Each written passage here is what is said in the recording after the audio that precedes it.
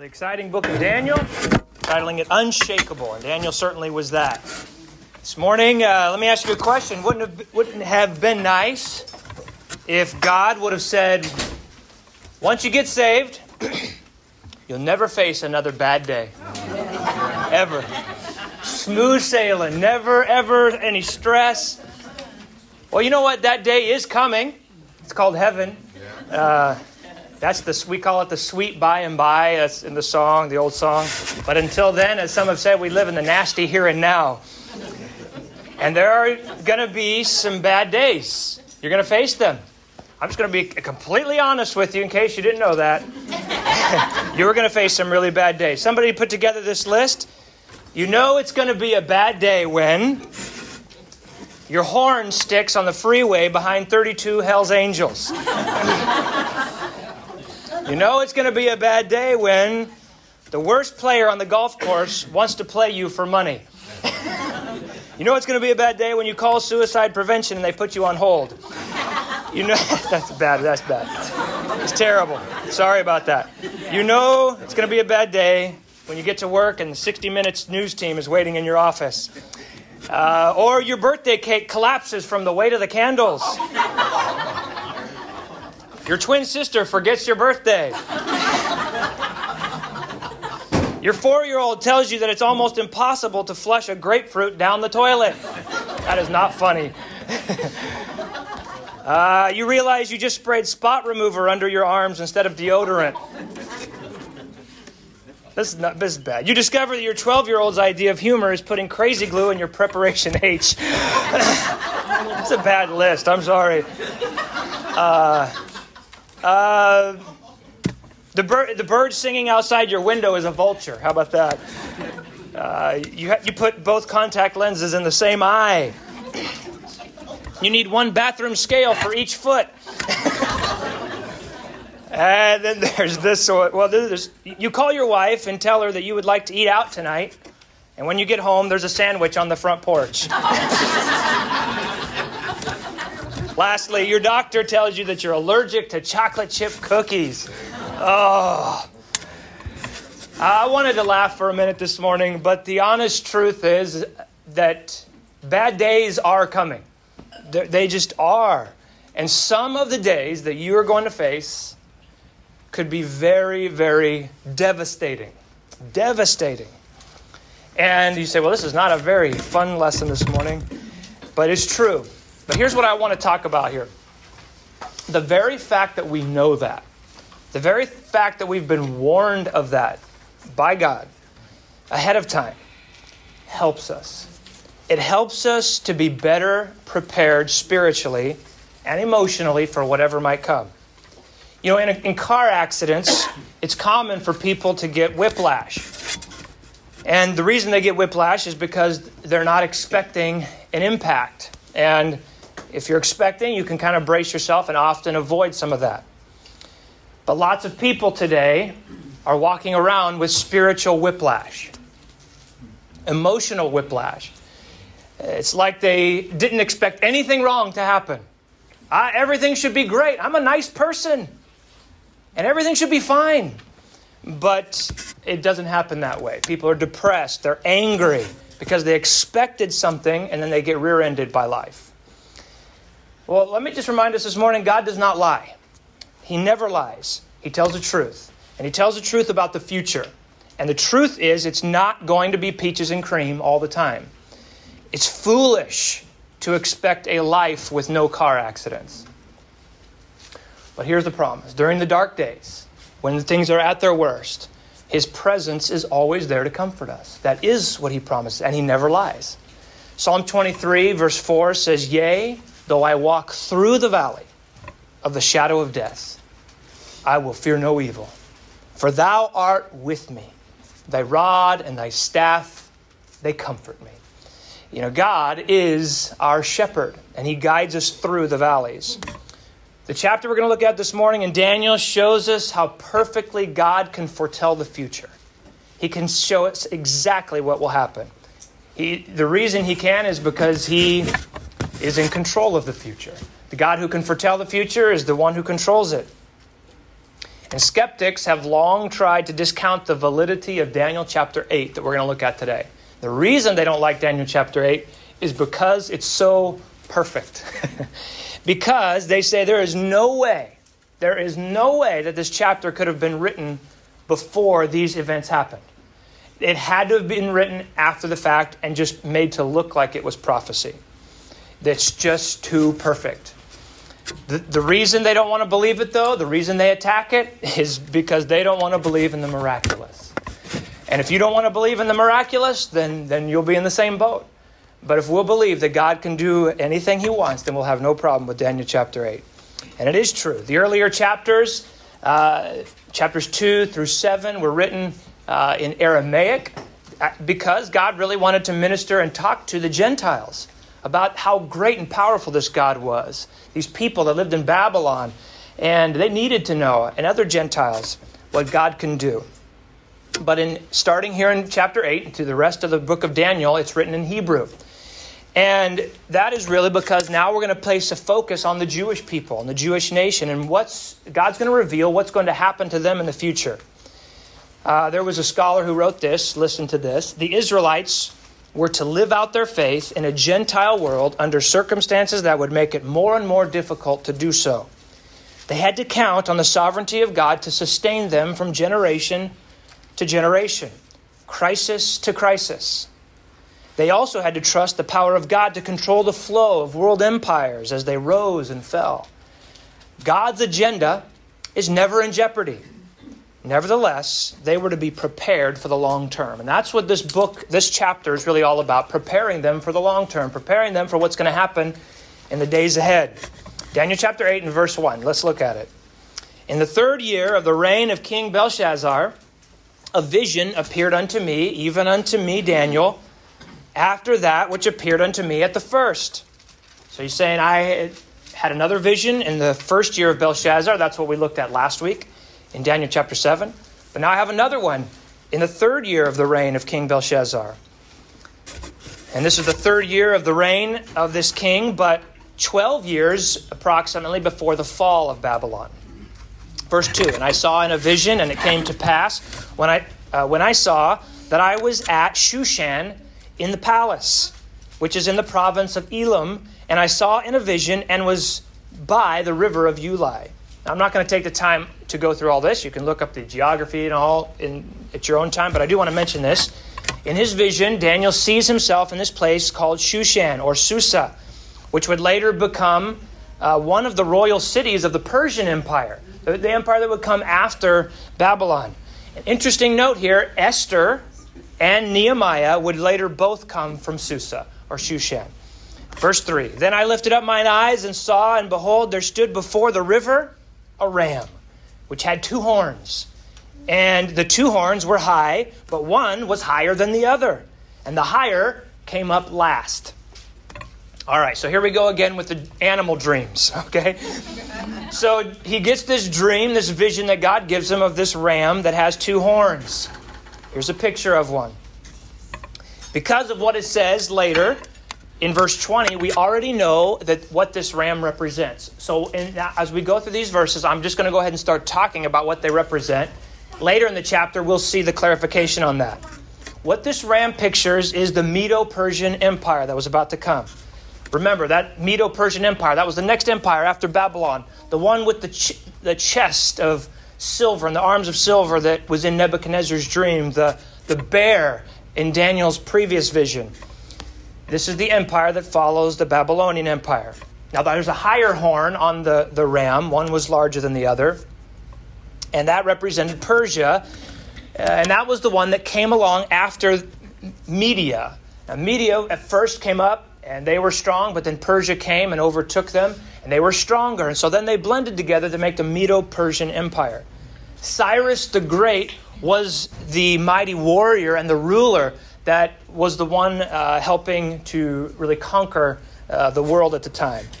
And by the way, the ram is such a fitting symbol for the Medo-Persian Empire because the Persians believed that the ram was the guardian spirit for their kingdom. So this all fit very perfectly into history. Verse 4, I saw the ram pushing westward and northward and southward so that no beast might stand before him. Neither was there any that could deliver out of his hand. But he did according to his will and became great. So let me give you a map of the Medo-Persian Empire here. This was an unstoppable empire that moved like a ram. West, they conquered Babylon, Syria, and Asia Minor. It moved north to Armenia, Scythia, and the Caspian Sea. It moved south to Egypt and Ethiopia. Why didn't it move east? Well, because it was east. It was just basically moving everywhere.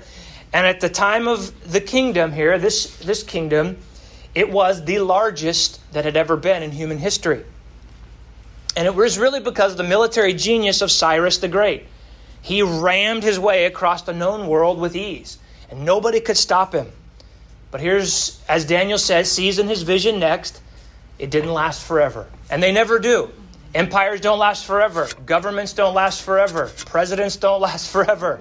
America will not last forever. But it didn't last forever. Verse 5, and as I was considering, behold, an he-goat came from the west on the face of the whole earth and touched not the ground.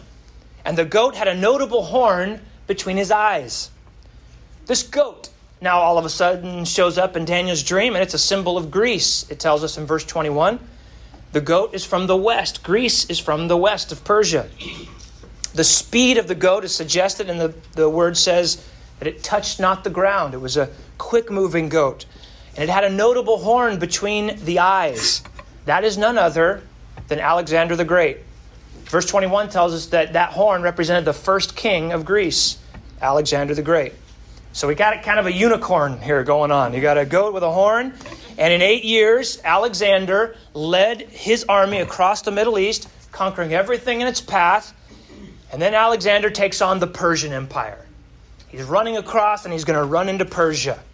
Now at that time, it was under King Darius, not the Darius that was Daniel's friend. So verse 6, let's see what happens. And he came to the ram. So now the goat comes into the ram that had 2 horns, which I had seen standing before the river, and ran unto him in the fury of his power.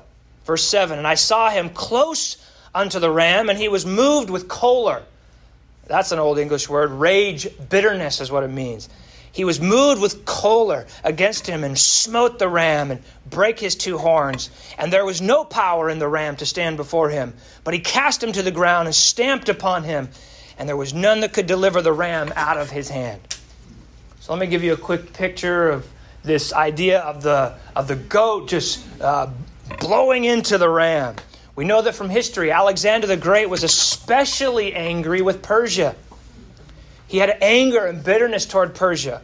Possibly it could have been because that Persia had been raiding Greece for many years when Greece was ruled by Alexander's father. So there was some animosity there. So just as this vision shows, Alexander attacks with intense power. Remember, everything we're reading here and everything that Daniel is seeing is still yet to come. And we're talking about what has happened in history. Greece and Persia met in battle 3 times under Alexander, and finally he defeated them on October 1st, 331 BC. It was an intense battle and a miraculous victory truly by Alexander against a much larger army. Alexander had power. He broke the 2 horns of the Medes and the Persians, and this is what this verse tells us, exactly what this verse tells us would happen. Verse 8, therefore the he-goat, that is Greece, waxed very great, when he was strong, the great horn was broken. And for it came up 4 notable ones toward the 4 winds of heaven. So we find this goat, this Greece, moving forward, waxing very great. And Greece did move across the known world. It had a much wider path than the Medes and the Persians. And they did it very quickly. It became a great empire under Alexander. And again, God knows how to use the world's political climate for his glory. And because let me mention this, Alexander's conquest all over the world, primarily one of the main things that the Grecian people brought to the world was this unified common language and a unified culture that just spread. Now, none of the other empires were able to spread their culture and language like the Grecian people were. And so, since they were so successful in that, when it was time for Jesus to come, Jesus chose this time in history to show up a few hundred years later after Alexander the Great, And that is the time that he decided that he would write the New Testament and give us the New Testament. So everything was set for the language of the known world and a revival to spread and the gospel to begin spreading rapidly through all the known world. As God's people were moving all over, speaking in Greek, and people were hearing them in their language. But due to Alexander's success, he became incredibly prideful. He became arrogant, even calling himself a god. And he would require some of his soldiers to bow to him and worship him when he would come by. And so what happened, as we look back at that verse previous, if you go back, when he was strong, the great horn was broken. And that's exactly what happened. When Alexander died, he died at the age of 33 years old after a night of drinking and debauchery. And after his death, the kingdom divided into four of his generals, as it says here. There came up four notable ones toward the four winds of heaven. It's exactly what happened. Verse 9, and out of one of them came forth a little horn, which waxed exceeding great toward the south and toward the east and toward the pleasant land. So out of one of the four generals comes another little horn that waxes exceeding great. Who is this little horn? What does this represent? Again, all of this is future as Daniel is seeing it, but we now can look back in history and see and put things together who this was.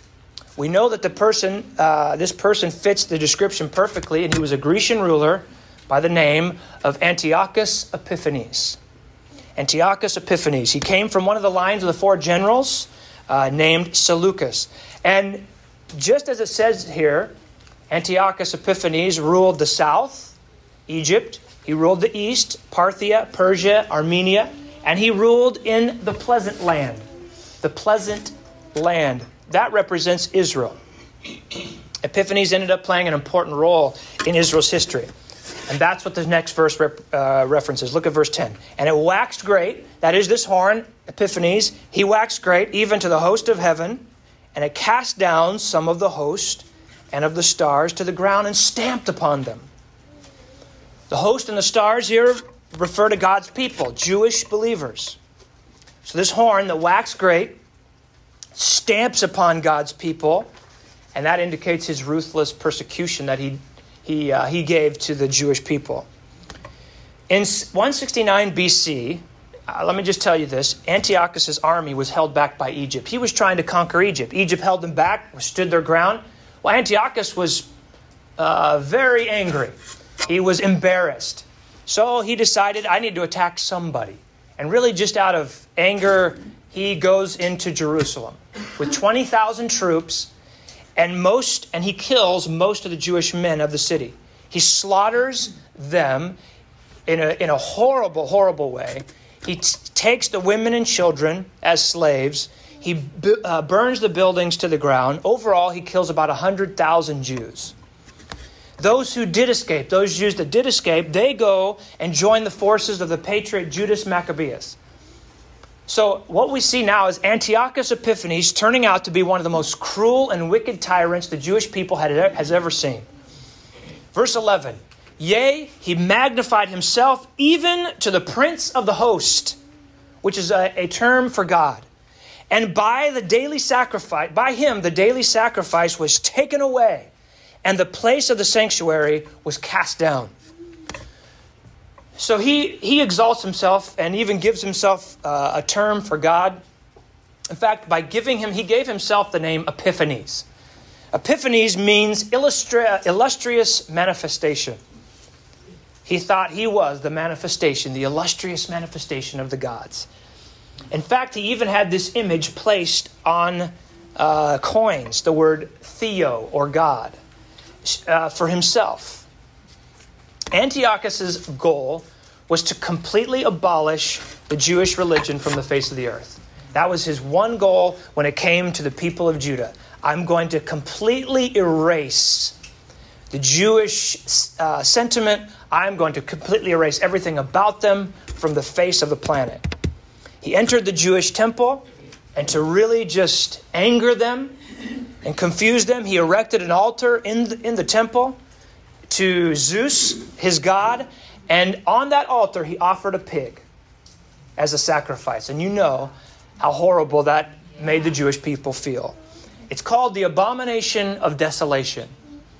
He forbid them, all the Jewish people, to practice the Sabbath or any other Jewish rituals or ceremonies. He forbid them to circumcise their children. In fact, if they would come and check the homes, and if they had any of their boys circumcised, it was a penalty of death for that family. He forced them to worship the Greek gods and sacrifice to the Greek gods monthly. And he actually would send soldiers to enforce all of this. He wanted to erase God. He wanted to erase the Jewish people from the face of the planet. You think we have it bad with our freedom to worship. And why was God allowing this to happen to his own people? That's the question. You think about the time of Hitler and other time. Why would God allow this? Verse 12. Here's why God was allowing it here. And an host was given him against the daily sacrifice by reason of transgression. And it cast down the truth to the ground. And it practiced and prospered. Here's what this means. The Jews had transgressed. Many Jews, many at the time, had already given themselves over to the Greek gods. They had already given themselves over to the wicked Greek culture. They were just walking in the ways of the people around them. So what did God do? He gave them then over to what they desired. The Greek tyrant they really wanted. Antiochus Epiphanes. In other words, what I'm saying is God used Antiochus to discipline his own people. To bring them back, really. And a quick reminder. And I know it's not popular to say this.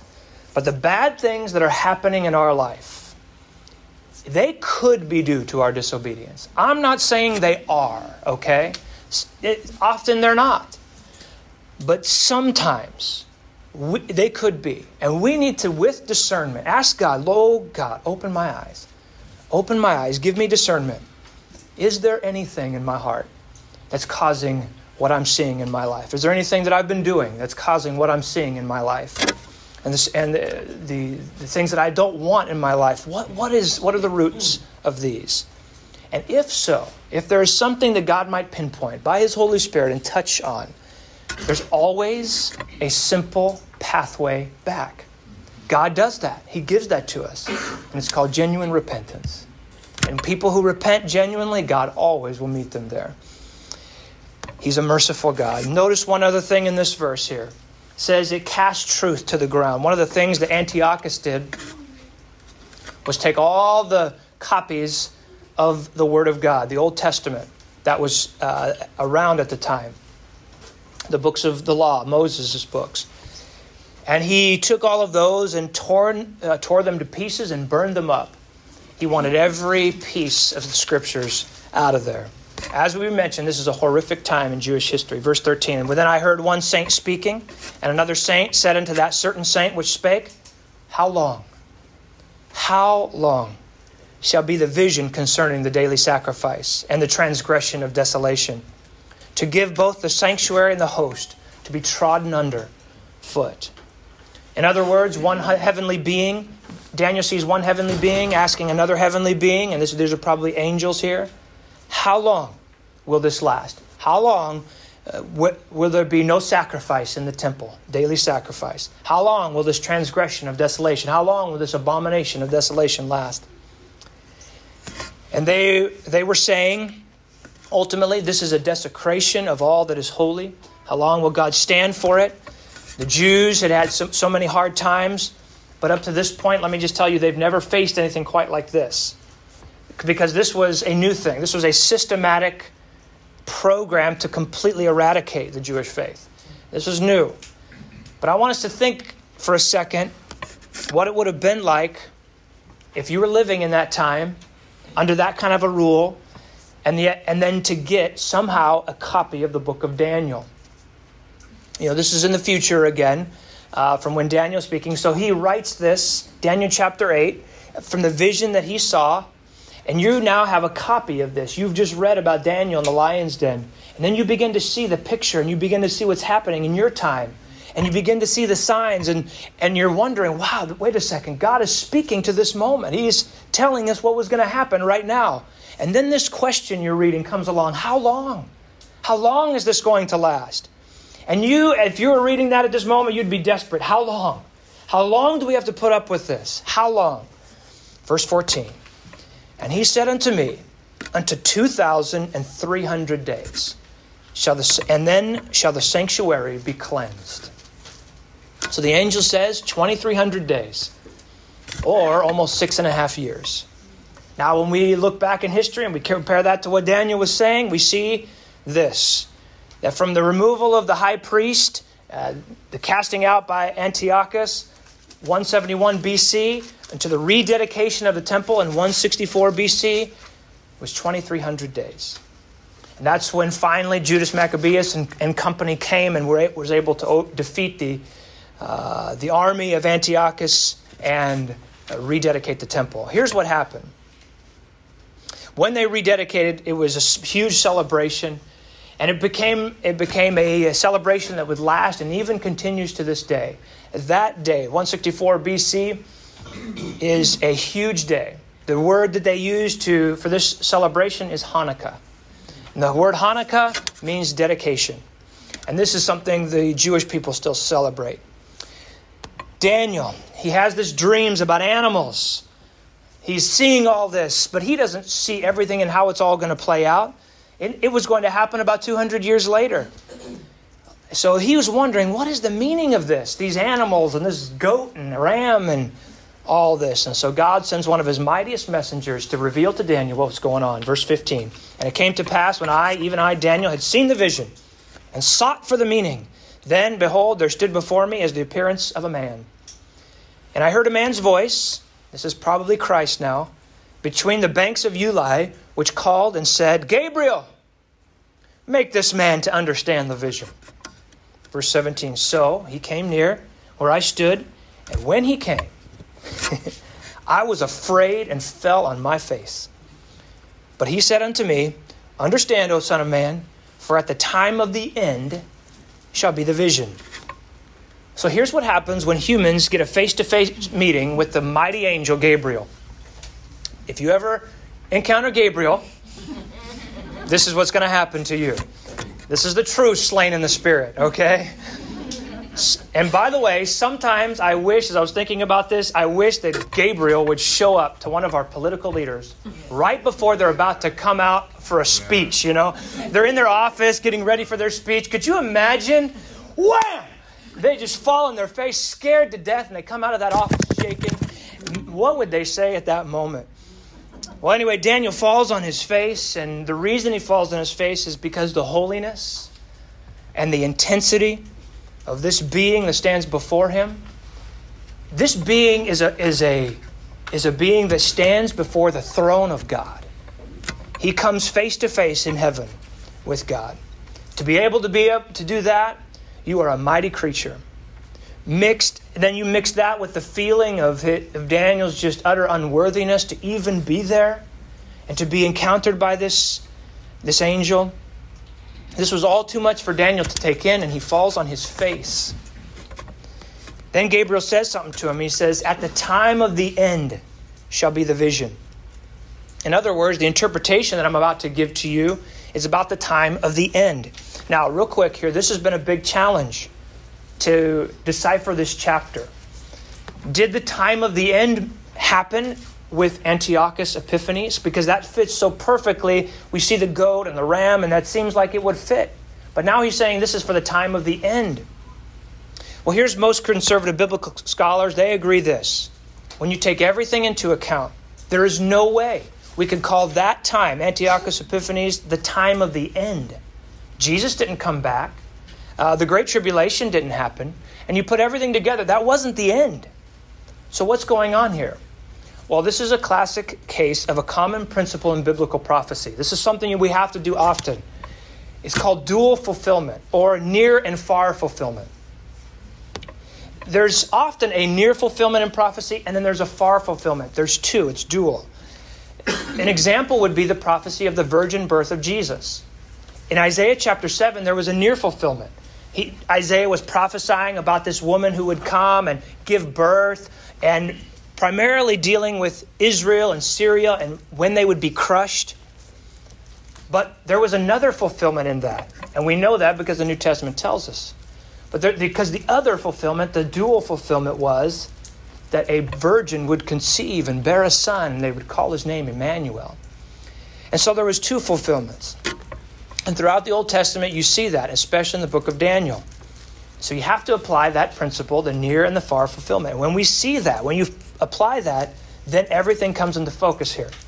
There's a near fulfillment in Antiochus Epiphanes, and there's a far fulfillment we're going to see in just a moment with the Antichrist. And I'm going to want to give that to you real quickly here. The point what we're saying is, and as you look at the atrocities that Antiochus did to the Jewish people, all those things are a preview of what was going to come with the Antichrist. It's a preview, and Antichrist would be the whole movie. Antiochus is the preview. In this preview, Gabriel shows Daniel and all the people the horrible things that they're going to expect in the future. But before he gives this to him, he has to pick Daniel off of his face. Look what it says in verse 18. Now, as he was speaking to me, Gabriel was speaking to me, I was in a deep sleep, meaning I passed out completely toward the ground. And he touched me and set me upright. He couldn't even get up. Gabriel had to lift him up. Come on, wake up, wake up. He had completely passed out. He was cold. Verse 19, and he said, Behold, I will make thee know what shall be in the last end of the indignation. For at the time appointed, the end shall be.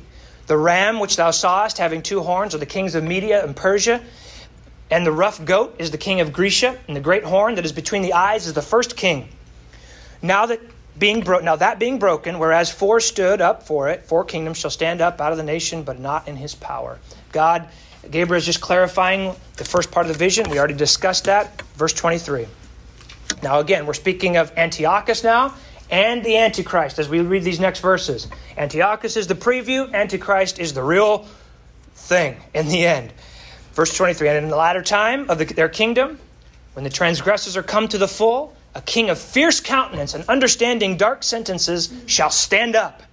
Verse 24. And his power shall be mighty, but not by his own power. And he shall destroy wonderfully, and shall prosper, and practice, and shall destroy the mighty and the holy people. And through his policy also he shall cause craft to prosper in his hand. And he shall magnify himself in his heart, and by peace shall destroy many. He shall also stand up against the prince of princes, but he shall be broken without hand. That's a lot of things, and we don't have time to investigate every single one. But I have put them here for you in a list. It's on your notes if you want to fill in those two spots. But here's what they are. And you can really compare this later if you'd like. But the quick list, 9 ways Antiochus correlates with the Antichrist. They're both going to arise when sin reaches its height. They'll both be powerful, but not in their own ability. It's the work of Satan. They'll both cause widespread devastation. They'll crush military commanders. They will use deceit. They will consider themselves superior, exalt themselves above all others. They will promise peace and then attack and slaughter many. They will both oppose the Lord, continually cursing and blaspheming. And then they will both be destroyed by God himself. Look at what it says. They will be broken without hand. Antiochus did not die in battle by any man's hand. He died from an illness. God took him. And the Antichrist will be destroyed by Jesus himself, the book of Revelation tells us, at the end of the Great Tribulation. Who is the Antichrist? Every generation has its opinions, don't they? Popular opinion used to be the Pope. The Pope, and it may be. Recently, I've heard more people talking about it being a Muslim that's going to arise. Maybe. So, a lot of people said Vladimir Putin. That could be. Barack Obama, Donald Trump. Some people said Jared Kushner, etc., etc., etc. Some people say it's going to be a Jew. What we do know is at least these 9 things. The Revelation tells us some other things, but we know this is going to happen. We know this is going to be part of who they are because God said it. Will the Christian be there during these days of the Antichrist? No. All those who put their trust in Jesus will have been raptured out and saved from the wrath to come. But those who are saved during the tribulation and become Christians, they will have to face many of these things. Here we go. Let's end it out. Verse 26, and the vision of the evening and the morning, which was told is true. It's a powerful word right there. This is coming. This is coming. God tells the truth. He never lies. It's bad news. There's bad days coming. Wherefore, shut thou up the vision, for it shall be for many days. In other words, Daniel, write it in a scroll, roll it up, preserve it, shut it up, preserve it. Every generation, it doesn't mean nobody reads it, it just means preserve it. Every generation needs to read this book. Every generation needs to read this vision. You need to know it. Why? Because you need to be prepared in your heart for what's coming. And it will happen in many days. But rest assured, it will happen because the vision is true. Verse 27, and I, Daniel, fainted and was sick certain days. Afterward, I rose up, did the king's business, and I was astonished at the vision, but none understood it. Let me just end with this. Daniel was sick when he got the vision, and then he was sick again when he got the interpretation. Right here. I mean, this was just so much for him. The holiness of God, the sight of Gabriel coming to him, the years of sin that he foresaw with the Jewish people, the heartache that they were going to have to face, the afflictions that were going to be pushed on them. It was just more than he could take. This was bad, bad news. So, when he takes all this in and he sees what's going to happen, he gets sick physically. And I just want to say this real quick. It's so different from those who claim to be prophets these days, isn't it? I'm a prophet. I see what's going to happen. These guys are flying around in their jets and getting words of knowledge for everybody. Let me tell you, not Daniel. He was sick to his stomach. He didn't even want to think about it. It was horrible. And after dealing with how this made him feel, Daniel got up, it says, he got back to work. Did the king's business. He had to get back to work. But in his heart, in his mind, it wasn't business as usual. Inside, he felt it. In fact, he was astonished at the vision, and no one understood it. He obviously must have talked about it. He wrote about it. But nobody was quite getting it like he got it. And I want to say this, the Christian who knows and loves the Word of God has a vision about the future. We know it because God has given it to us. We know what's coming. Everybody in here, we understand what's going to happen. And that knowledge of knowing what's to come steadies us as believers. It gives us a calm in our hearts. We do our business. We live our lives. We do our jobs. We fulfill our responsibilities day in and day out. But inside, there's this far view, knowing that God's in control. And we know this. We know things are going to get worse before they get better. We all understand that. I hope we do. But just knowing that settles us. And all around us, people around us, they just don't get it. They don't understand why we are the way we are. There's very little thought in their minds about what's to come. About what this whole life is really all about. They're just walking and going. Nobody thinks about really what's happening and where we're headed. And every bad thing that happens to them, they get emotional whiplash. And that's why we don't follow the crowd, right? That's why we don't go with the flow. They have no idea what they're doing. Read the book of Proverbs. It's stupid to follow foolish people. We don't follow them as God's people. We're prepared to face anything with a long view. God has given us the script. And we keep the torch lit. As I end real quick, the Greeks had a race in their Olympic Games. It was very unique. It wasn't the person who finished the race the fastest. There was one particular race that it was all about who can keep the torch lit the whole time. If you could keep the torch lit all the way to the end, you're the winner. And that's what God wants. He wants us to run this race with our torch lit, keeping burning for the Lord. Don't let anything put that thing out. Father, we thank you. We love you.